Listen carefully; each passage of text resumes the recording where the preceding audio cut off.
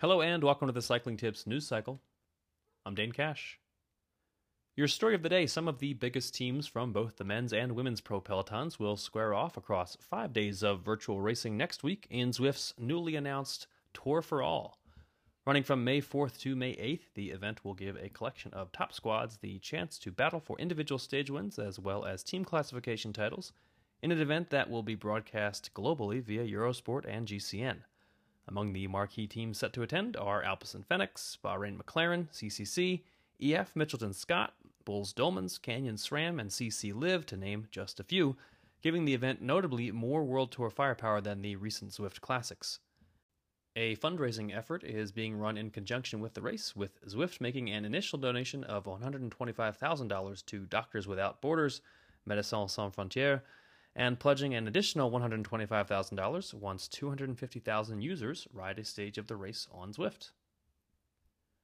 In other news, in a recent interview, NTT co-owner Bjarne Riis voiced his disapproval of comments made by Ineos team principal Dave Brailsford, who said 2 weeks ago that his squad would pull out of the Tour de France if it was not safe, much like the team withdrew from Paris-Nice earlier this year.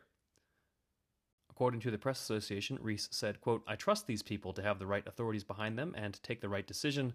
We should follow that. I disagree with Dave Brailsford when he said we should decide if it's safe or not."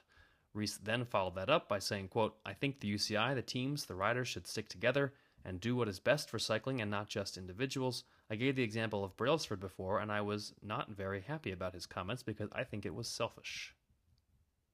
Spanish prospect Juan Ayuso, just 17 years old, has signed a 5-year contract with the UAE Team Emirates squad.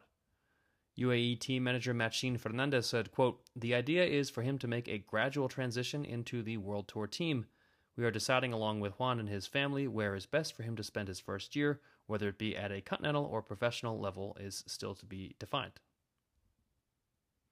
As the team tries to navigate dire financial straits with both sponsors no longer providing funding, Bigla Katusha has launched a crowdfunding campaign in an effort to stay afloat.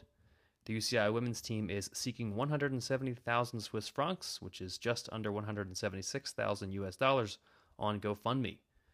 As the team said on its GoFundMe page, quote, "We are fully committed to our sport when racing recommences and are motivated to work hard to build on our previous successes. Your donation will help us achieve this and to continue to do what we do best, that is, racing as a team that refuses to give up." And organizers of the Bretagne Classic, currently planned for August 25th, are hoping to run their race as scheduled even amid restrictions on large events in France. According to French newspaper Ouest France, the organizers of the World Tour event are looking into the possibility of capping finish line spectators at 3,000 people with paid entry to the site and providing masks to everyone in attendance. That's it for today's news cycle. I'm Dane Cash, and we'll be back tomorrow.